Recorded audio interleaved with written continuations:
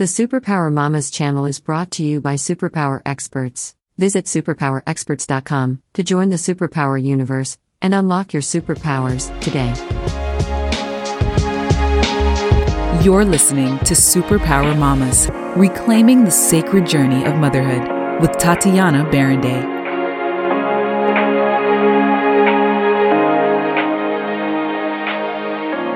Hello, everyone. Welcome to the Superpower Mamas podcast show.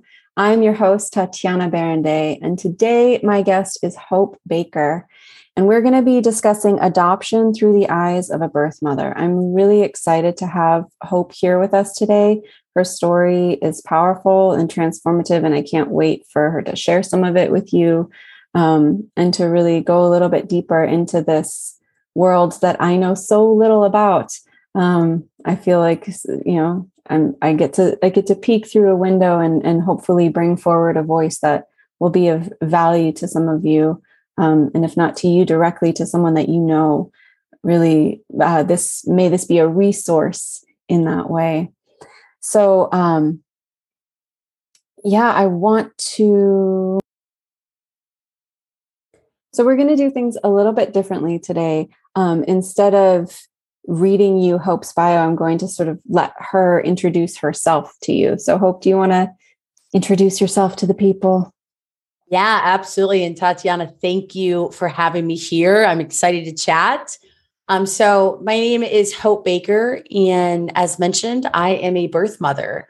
And for those who don't know what that means, because a lot of people don't, that means that I had a child that I placed for adoption. I placed my son over 8 years ago, and, our journeys don't start at a moment of trauma. My story is from when I was born to today, but the primary subject, of my book and a lot of my work is around adoption and just being a birth mother and struggling with addiction and struggling with depression after placing my son for adoption and, making choices to find my light and to find my way out. And today I'm a homeowner, I'm a dog mom, I'm a cat mom now. I, have a successful career and all the things that, not that long ago, had you said, I probably would have said, are you sure? But that's me. Awesome. Thank you so much for sharing that. And I'm really looking forward to diving a little bit more deeply into your story as we go on here. We're not going to do that before the break because I don't like to interrupt that kind of thing. I really like to hold that space sacred. But I would love it if you would share with our listeners what your superpowers are before we go to break. My superpowers. So I would say that I am a very empathetic person. And, not just in my relationships with family, friends, but even in my career. And I definitely feel like being an empathetic person and a caring person and being able to, see all the sides and really understand that has been a huge superpower for me. Beautiful. Well, like I mentioned, we are going to go to a quick break before we dive into this amazing story. And thank you again so much for opening yourself to the world to share it, because I know there's such medicine for others when we're willing to share our journeys like that. But so where can people go to find out more about you and your book and the work that you do in the world? Yeah, so you can go to my website, which I heavily simplified this year. My life is all about simplifying in 2022, which is hopeobaker.com. On Instagram, Facebook, it's Hope O Baker. So you can find me anywhere with that. And then my book is available on Amazon, Target.com, BarnesandNoble.com. Local bookstores can order it. So really, any place you can buy a book, you can buy it online, or you can request it from a local bookstore as well. And tell us the name of your book too. It's called Finding Hope, A Birth Mother's Journey into the Light. Awesome. So we are talking with Hope Baker today about adoption through the eyes of a birth mother.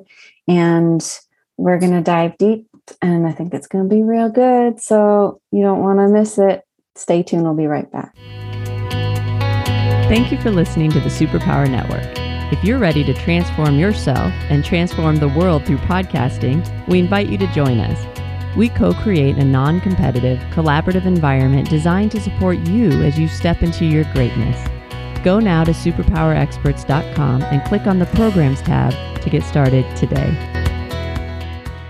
All right, we are back.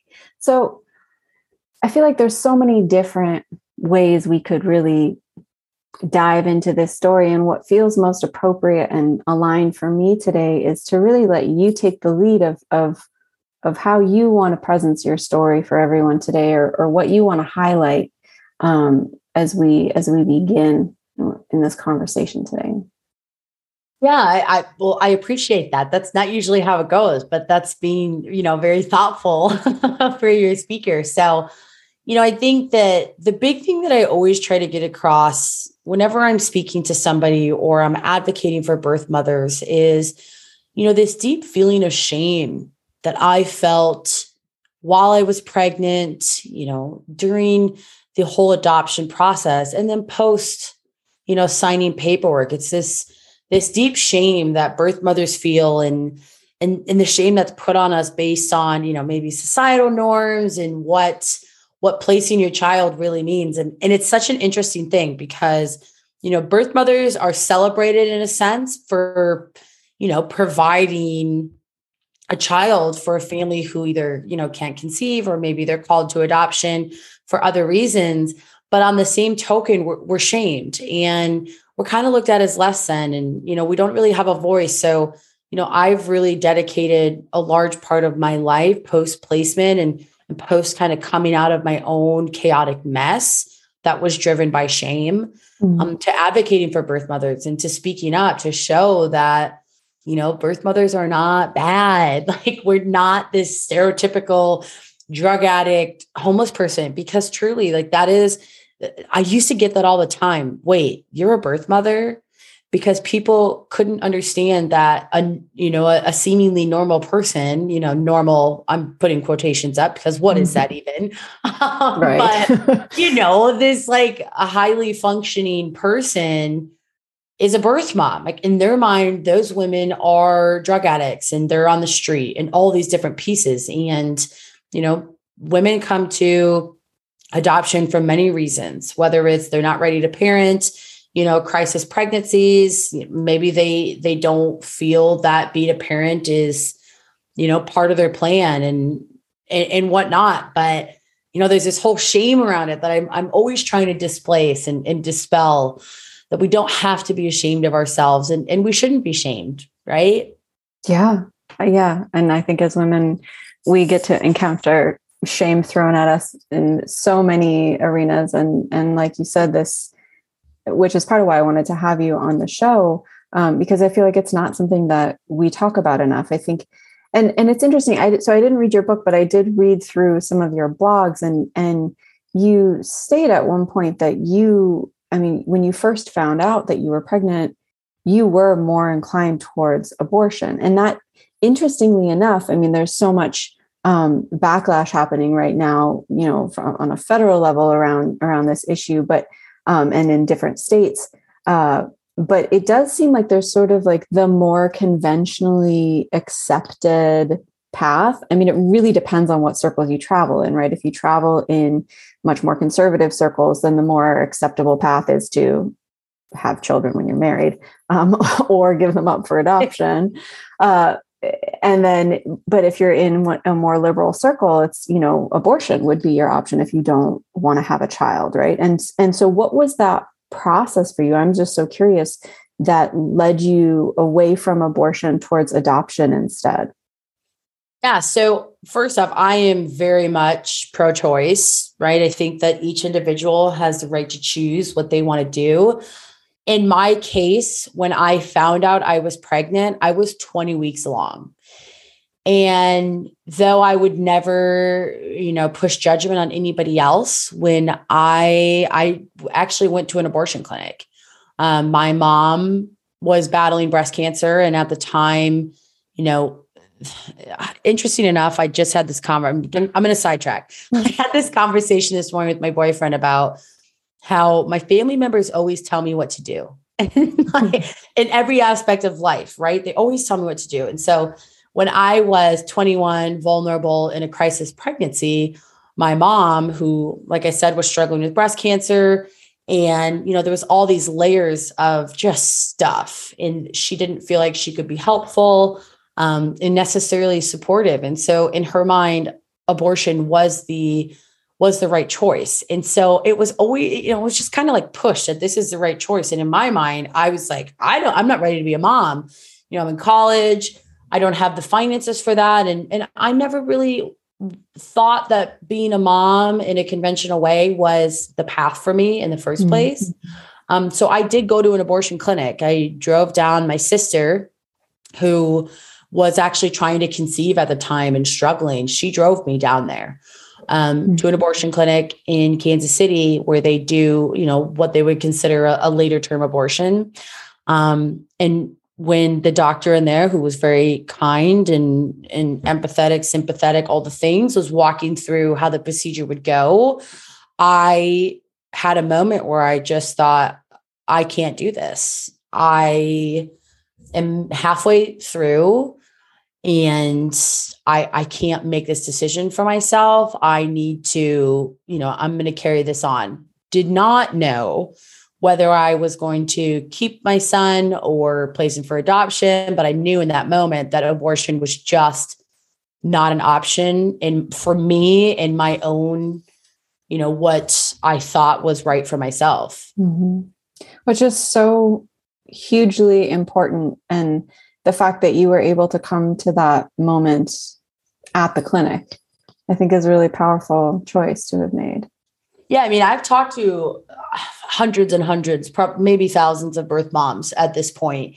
And I'm not alone in that experience where women have gone to a clinic and then decided it wasn't for them. I mean, it's a personal choice that you don't know until you know, right? And in full disclosure, I did have an abortion when I was 17. And it was a very early term, 5 weeks along. So completely different scenarios, right? I mean, completely different scenarios. So I,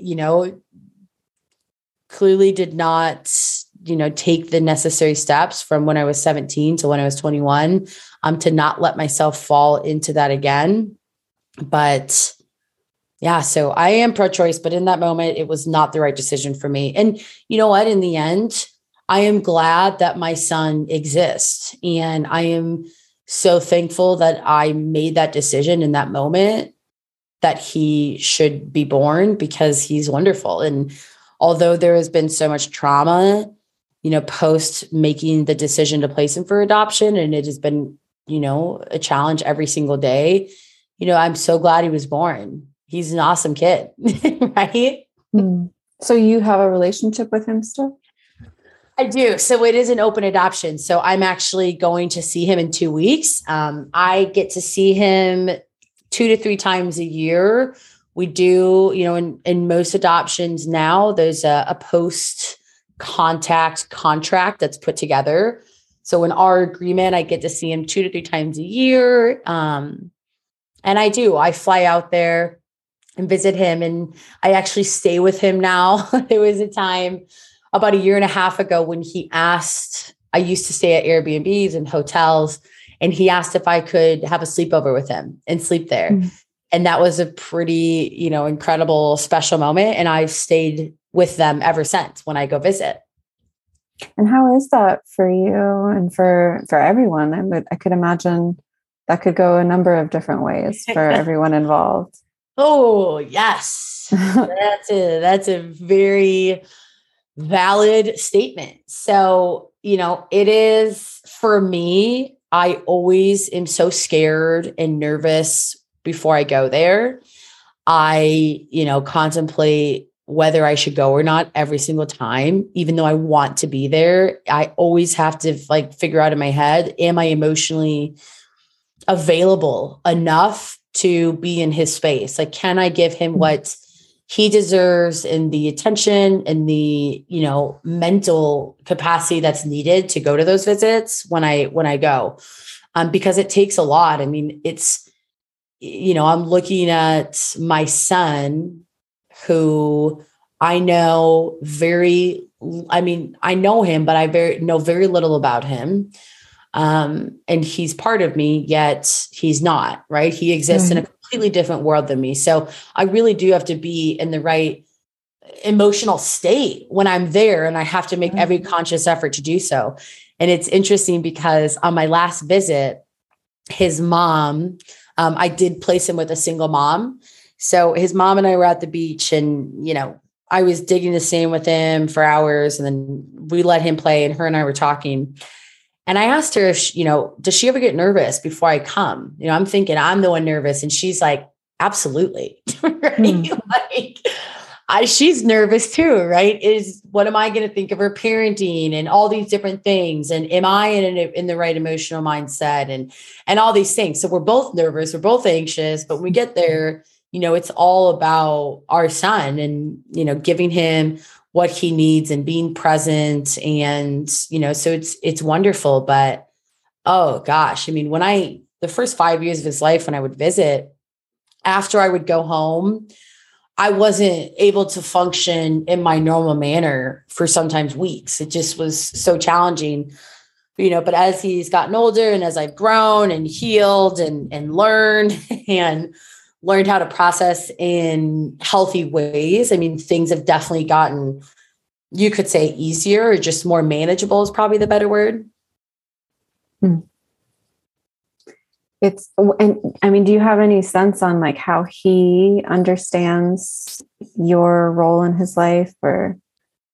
Yeah. So, someday I hope he'll want to share his story, but, from what I feel safe sharing for him is that he does know that I'm his birth mom.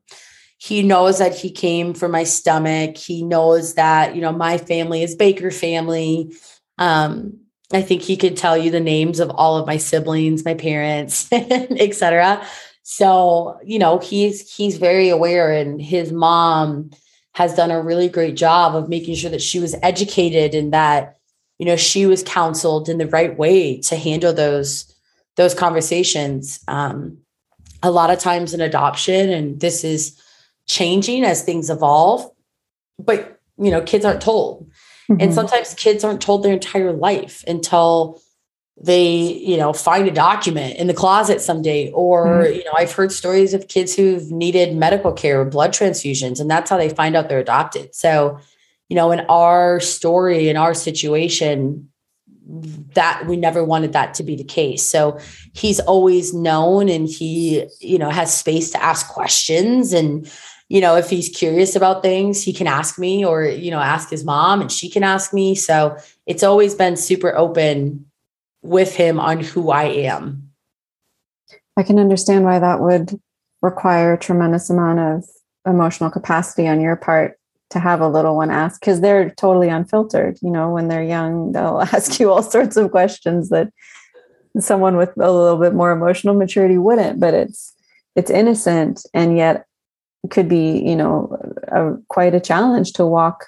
Like, how do I answer some of these questions? Right. Absolutely. I mean, that is one of the most beautiful thing about children that I wish that we didn't lose that ability. Of course, it's good to filter things at times, but that's one quality that kids have that I wish we all carry to our adulthood, of being comfortable and vulnerable enough to ask the questions that you really want to know the answers to, right? Let's just ask questions. So yeah, it is a challenge, but I think that, that's when I made the decision to place him, he had no choice in that, right? He had no say, no choice. He was, he was passed over to his mom. And, obviously there's more to it than that, but in the simplest terms, he was passed over he had no choice, no say, no opinion on it. So now, I mean, I made that choice for him. That's my doing. So I have to live in the responsibility of, I am going to have to answer hard, unfiltered questions. And I have to be okay with that, because it wasn't his choice to be put in this scenario and in this situation. So, I think when you sign up for adoption, and the adopted parents as well. We all have to be comfortable knowing that our kids did not make this choice. We made it for them. So we have to sit and be able to, help them process their emotions and help them process their feelings, whatever they may be. I mean, if my son's feelings are happy, wonderful. If they're angry, I understand. If they're sad, if they're whatever they are, I mean, I have to live with that and work through it with him and let him guide the way. And I'm sure it'll change and evolve over time too, and probably already has. For sure.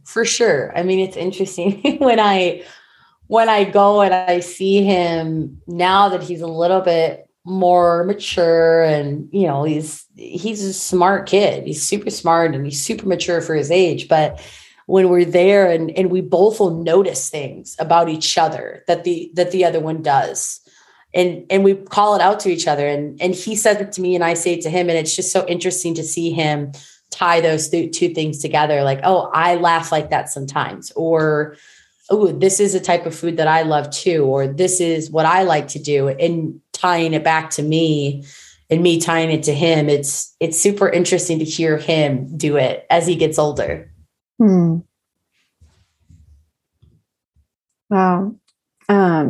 I'm just like feeling into what that experience must be like, because I have no context for it. Now, when you were pregnant with him, you lived with the birth mother. How did that, with the birth mother, with his adopted mom, how did that come to be? Like, how did you find her? How did you make that decision? So I was searching all things adoption on Google, right? I was looking at different profile books, which is what prospective adopted parents put together to just showcase who they are as a person, who they, will be as a parent. And I was looking on Google and her profile book, her adoption book showed up on the side of Google, like an ad. Wow. And I clicked into it and I looked at it and I thought, reading every single page, I just thought, this is who I want to be when I'm older. Like, this is who I would want to be when I'm a grown up. Right. So I got such a great energy from her. And I remember when I emailed her, my son was kicking in my stomach. And I wrote that in the email to her. I wrote that, he's kicking and it's making me feel like, this is a sign or whatever, I said, but I did write that to her and we talk about it sometimes. So I went out to visit her shortly after that. I, corresponded with her lawyer a little bit just to make sure she was a real person, went out to visit her and it really just clicked. I felt such a warmth from her from the moment I got off the plane and saw her. And, there was a special moment when I was there and we had mentioned that we hadn't had time to do something we wanted to do. And I remember looking at her saying, I'll be back. I'll be back. And we went to the beach and I imagined my son really living that life. Like, this is going to be his life. This is going to be, his dog and all the things. And I just felt so safe with her that I thought my son would feel the same. And, kind of tying it back to the shame part in the beginning, I hid that I was pregnant. So my very close friends and my immediate family knew, but nobody else. So when I really started to show, wanted to leave Minnesota. And so I honestly couldn't tell you whose idea it was. I can't remember if it was my mom's, if it was her, me, whose it was, but we decided that I would go live with her for the last couple of months. And we did prenatal yoga together and went on walks every day. And I really got to know her. And, I think that in turn, my son knew her voice and all of these things. So it was great to get to know her. It's super challenging, thinking back to it. It was beautiful at the time and it still is beautiful, but there's, certain feelings that I have about it now. Not negative, just changing thoughts, right? We all evolve and we all change. So but yeah, so I did end up living with her. And, I think it was good to get to know her and know who my son was going to be raised by. Was she at the birth? She was. So picture this. I'm, laying in the bed in the stirrups. I have her on the left side holding one of my legs up. I have my mom on the right side holding my other leg up. And then I have her mom, who is my son's grandma, taking pictures. So you got it. You've got the daughters and their moms, 4 women all in one room, just really, quite the experience for all of us, I think. But yeah, she was at the birth. And, one of the moments I struggle with, and, any moms know this, right? How important it is after the baby is born to have skin on skin contact. Mm-hmm. And in the hospital, she did that. So my son went directly to her chest, and, I wanted her to be able to experience as much as she could, although not pregnant, right? Like I wanted her to be able to experience those things. And, at the time it was kind of suggested that was good for their bonding. So watching that moment and of that, right? Like the magnitude of how important that moment is, and me not having that moment, it's something I've really struggled with in the last 8 years of just, wondering, like, I wonder what my son was thinking, right? Because you read the studies on babies who are put in the NICU right when they're born, and sometimes they have attachment issues, and it can be led to, abandonment issues. And it's not that they're being abandoned, but being in an incubator rather than on your mother's chest or with that skin to skin contact, or, being fed by the mom can be damaging. So, I think about that a lot, and what that will mean for my son, and what that moment, the moment lost, meant for me. And, I think that given that we have an open adoption and he's open to ask questions, I don't think it'll be as strong of a pain point. But I think about that moment all the time, right? Because any mom remembers back to that first moment where they held their child, and, I don't have that moment. And so it's a big struggle of mine, and a big struggle for a lot of birth moms who, didn't take those, that first moment, or, even the first couple hours. I didn't actually hold my son till the next day. Although he was in the room with me and I was there, I didn't hold him to the next day. So, those are tough moments to think back on. Do you think that it would have been harder for you to give him up if you had those moments? I mean, it's really next to impossible to know, but. I think that part of some of the feelings I have about being so close to his mom before he was born is that I honestly would have never wanted to break her heart. And so I think in those moments when I didn't ask to hold him and I didn't ask to have him on my chest first, a lot of those were because I wanted her to have what she wanted, and I wanted her to not be scared I was going to change my mind. So, it kind of goes back to when I said my family's always telling me what to do. Right? Sometimes I don't advocate for myself as much as I should. And I'm working on that in my adult life, right? Like adult post-placement life, to really learn to advocate for myself better. Because had I spoken up and asked for those things, I'm sure I could have had them. But would it have caused me to change my mind? I don't know. I can't say whether it would have or not, but I can tell you that I would never have wanted to break her heart. I mean, I couldn't. We were so close. She was like a mother figure to me. I wouldn't have wanted to hurt her.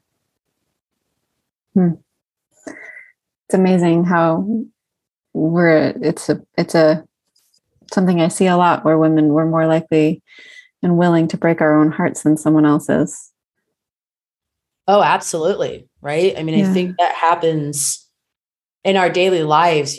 My boyfriend has children. And so I find myself a lot of times sacrificing what I need, and whether it's just to have a second of downtime or just anything. Like I end up sacrificing my own needs for them. And here's the deal though, I wouldn't want it any other way. So I think we're like, we're hardwired, right? To be nurturers and to be givers and to be, to play that role. And I've definitely noticed in my, now that I have 3 children around me all the time, all I want to do is give. That's it. I mean, I just want to give and not even think about what I want and what I need. And I do. Yeah. I mean, I think that it's ingrained, at least in me, for sure. And I think back to those moments of giving what I needed in the hospital. And I don't know, we don't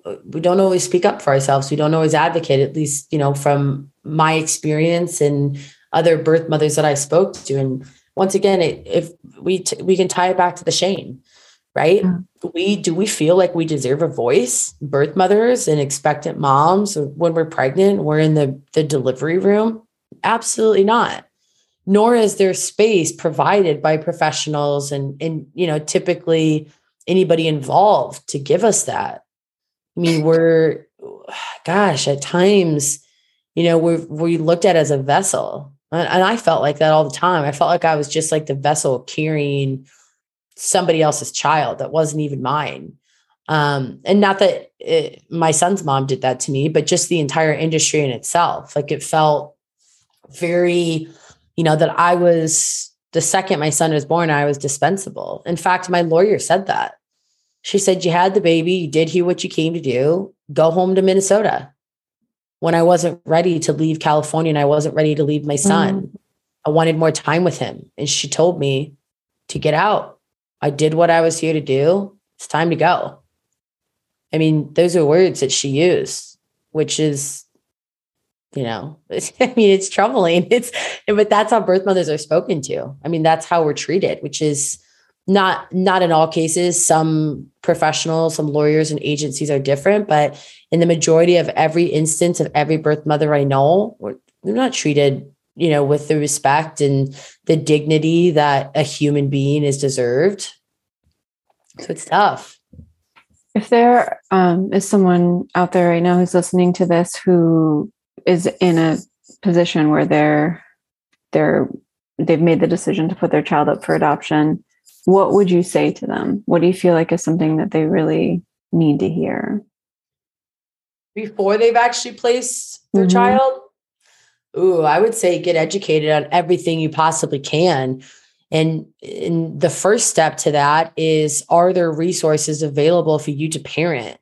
A lot of times when you talk to women and why they place, it's because they didn't have financial resources, right? So, are there resources available in your city, your county, your state that are available to support you to parent? Step number one, because the majority of women I talk to, that's why they place, is because they don't have the financial stability that they feel they need to raise a child. So that's always step number one. And step number two is, this is a lifelong decision you're making, not just for yourself, but for your child. You don't want to make permanent decisions on a temporary stand. If if you're not ready to parent and you don't feel like you want to be a parent, that's one thing. But if you feel like you're in a really bad relationship or financial standing, I mean, those are temporary things. So you don't want to make a lifelong decision based on something that you can change if you want to parent. I mean, looking back, like I did the best I could with the information I had at the time. I don't regret my decision, but I think had I known what my life was going to look like, in retrospect, I definitely would have made decisions. I would have. What would those decisions have been? I'm saying the thing you're not supposed to say. Right? You're not supposed to say these things. But if I had known what my life was going to look like, I wouldn't have placed my son for adoption. I wouldn't have. I couldn't see past my, low financial setting and my being in college and all these different pieces and not being ready. I couldn't see past all that. So who's ready to be a parent? I mean, really, Right. nobody's ever ready.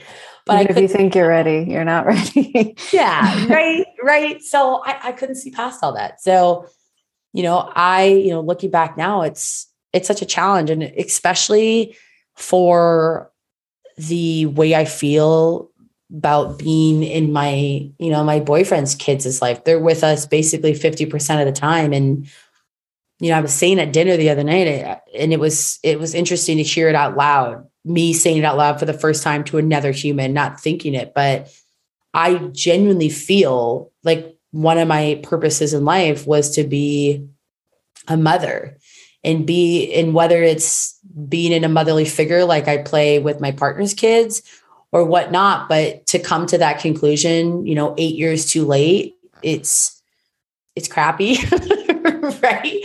But it's just so interesting because I feel such purpose, being in the position that I'm in now, being kind of like that bonus person. It's interesting to feel that and to feel like that is part of my purpose. And, it took me longer to find out. And interesting enough, my son's mom, she waited till she was, older in life to have kids too.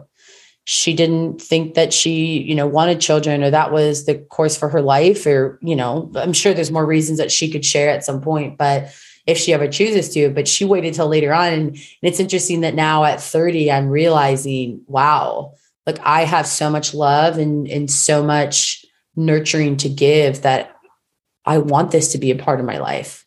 Like I want to be in that motherly role. That's powerful to come to.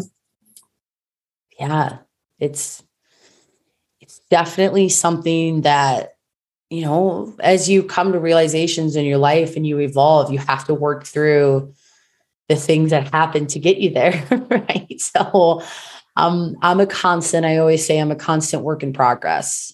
I'm constantly evolving. I think we all are, but that's always been my thing. I'm a work in progress. Bear with me.